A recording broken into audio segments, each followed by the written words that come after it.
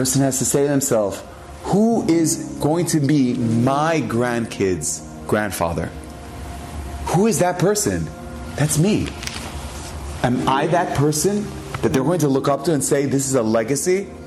I always say, when people ask me, if you had to meet somebody in your family that you never met, who would that be?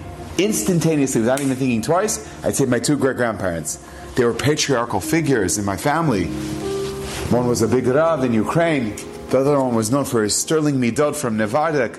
They were just, to this day, it's been many years since their passing.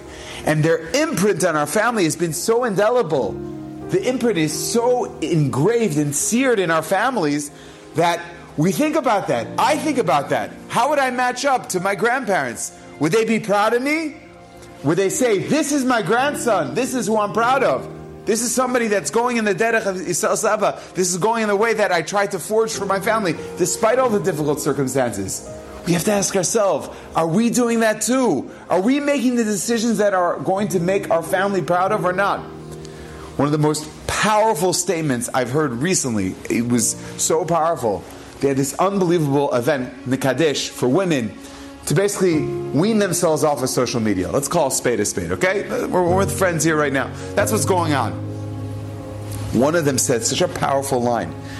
He says, your grandkids are not going to be zochet to see what you saw. You saw your elderly baba, the savta. She was holding a worn-out tefillin with pages creased on the lining of the pages, asking HaKadosh Baruch Hu for Yeshua Nechamot, or even thanking Him. And what are our children going to remember about us? What are our grandchildren going to remember? We were on our phone. That is what they're going to remember. Is that the legacy you want to leave?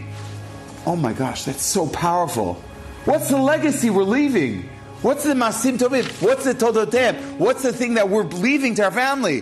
What's the trust, the estate that we're leaving them, the spiritual estate? That's ikar todotem. That is what they will be left with.